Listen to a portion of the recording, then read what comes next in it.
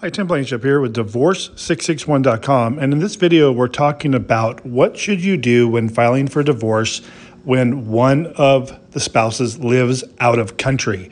This happens more than you think, so if this is you, it is something that happens quite a bit. If you are amicable, what we recommend is that you have the person, the spouse out of country, be the filing party. And here's why. If you do a default with agreement divorce, then that divorce case needs to be notarized. And that usually only applies to the respondent.